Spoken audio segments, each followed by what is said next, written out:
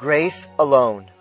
In this Ask Father session, we are reminded to read and properly interpret sacred scripture in accordance with the teachings of Christ and of His Church.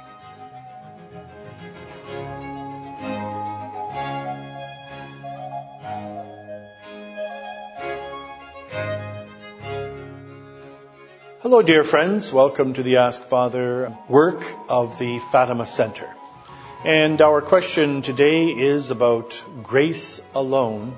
So if ever you need God's grace, it's when you're discussing the mysterious question of God's grace and our cooperation with it. Therefore, let us pray. In the name of the Father, and of the Son, and of the Holy Ghost. Amen. Hail Mary, full of grace. The Lord is with thee. Blessed art thou amongst women, and blessed is the fruit of thy womb, Jesus. Holy Mary, Mother of God, pray for us sinners, now and at the hour of our death. Amen. Seat of wisdom, pray for us. Immaculate Heart of Mary, pray for us. Our Lady of the Rosary of Fatima, pray for us. In the name of the Father, and of the Son, and of the Holy Spirit. Amen. So this question is from a person that calls himself or herself the Sweaty Pro. Okay. Grace alone, through faith in Jesus' death, burial, and resurrection. Alone. Romans 1:17. Just believe, true brethren. All right, well, we have a question coming from someone who thinks that he or she is a real Bible believer. Just to start off with, the Catholic Church is actually the Bible Church, like it's the one mentioned in the Bible. The bride of Christ, the pillar and the ground of truth, just to get us off to a good start.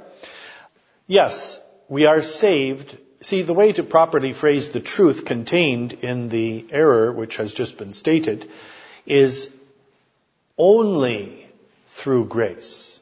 Like, in other words, there's not some other way besides the divine gift of mercy, help, light, and strength through the blood of the Lamb. There's no other way. There is just no other way.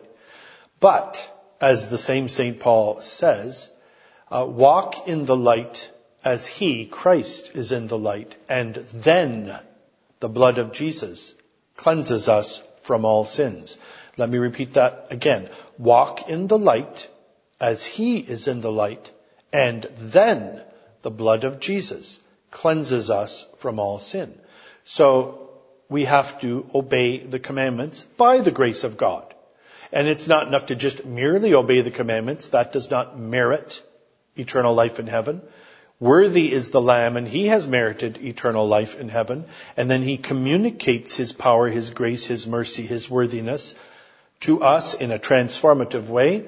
Putting us into, as St. Paul says in that same letter to the Romans, into that grace in which we stand, as a modern translation says, or as another, sometimes funny translation, but in this case, state of grace. State of grace. So we are put into the state of grace by the action of the Holy Spirit poured out in our hearts, thanks to the blood of Jesus. So we have to cooperate. Another way to show this, which I invite you dear persons who are watching this, is you can practically open any epistle of St. Paul and first of all determine to whom it is addressed. Well, there's no epistle of St. Paul that begins, to the atheists who dwell in Corinth. No. It's to the believers. So all the epistles are addressed to the believers and not to non-believers. And yet in many epistles, St. Paul says, I warn you, as I warned you before, no fornicator will inherit the kingdom of heaven. So in other words, he's warning believers that they can lose the gift of grace and salvation and therefore eternal life by committing what in our Catholic terminology is called a mortal sin, by disobeying God in a grave matter, deliberately, on purpose, which would always be in some way against the faith, even if it's not a sin against the faith as such. So we are saved through grace, and without grace nobody will be saved. For yes, it is by grace that we are saved through faith, and not by any works of our own. But having been elevated, raised up to the supernatural state of grace, we must then walk in the light as Christ is in the light in order to arrive at eternal life. To which end, may Almighty God, the Father, and the Son, and the Holy Spirit bless you, protect you from all evil, forgive you your sins, and bring you to everlasting life.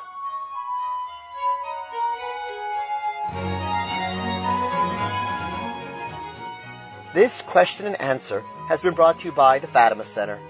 Copyright 2021, all rights reserved.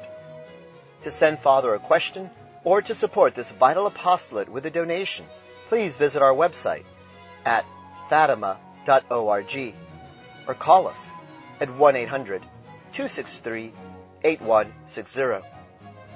It is our prayer that by the intercession of Our Lady's Immaculate Heart, this answer may help you to know, love, and serve God better.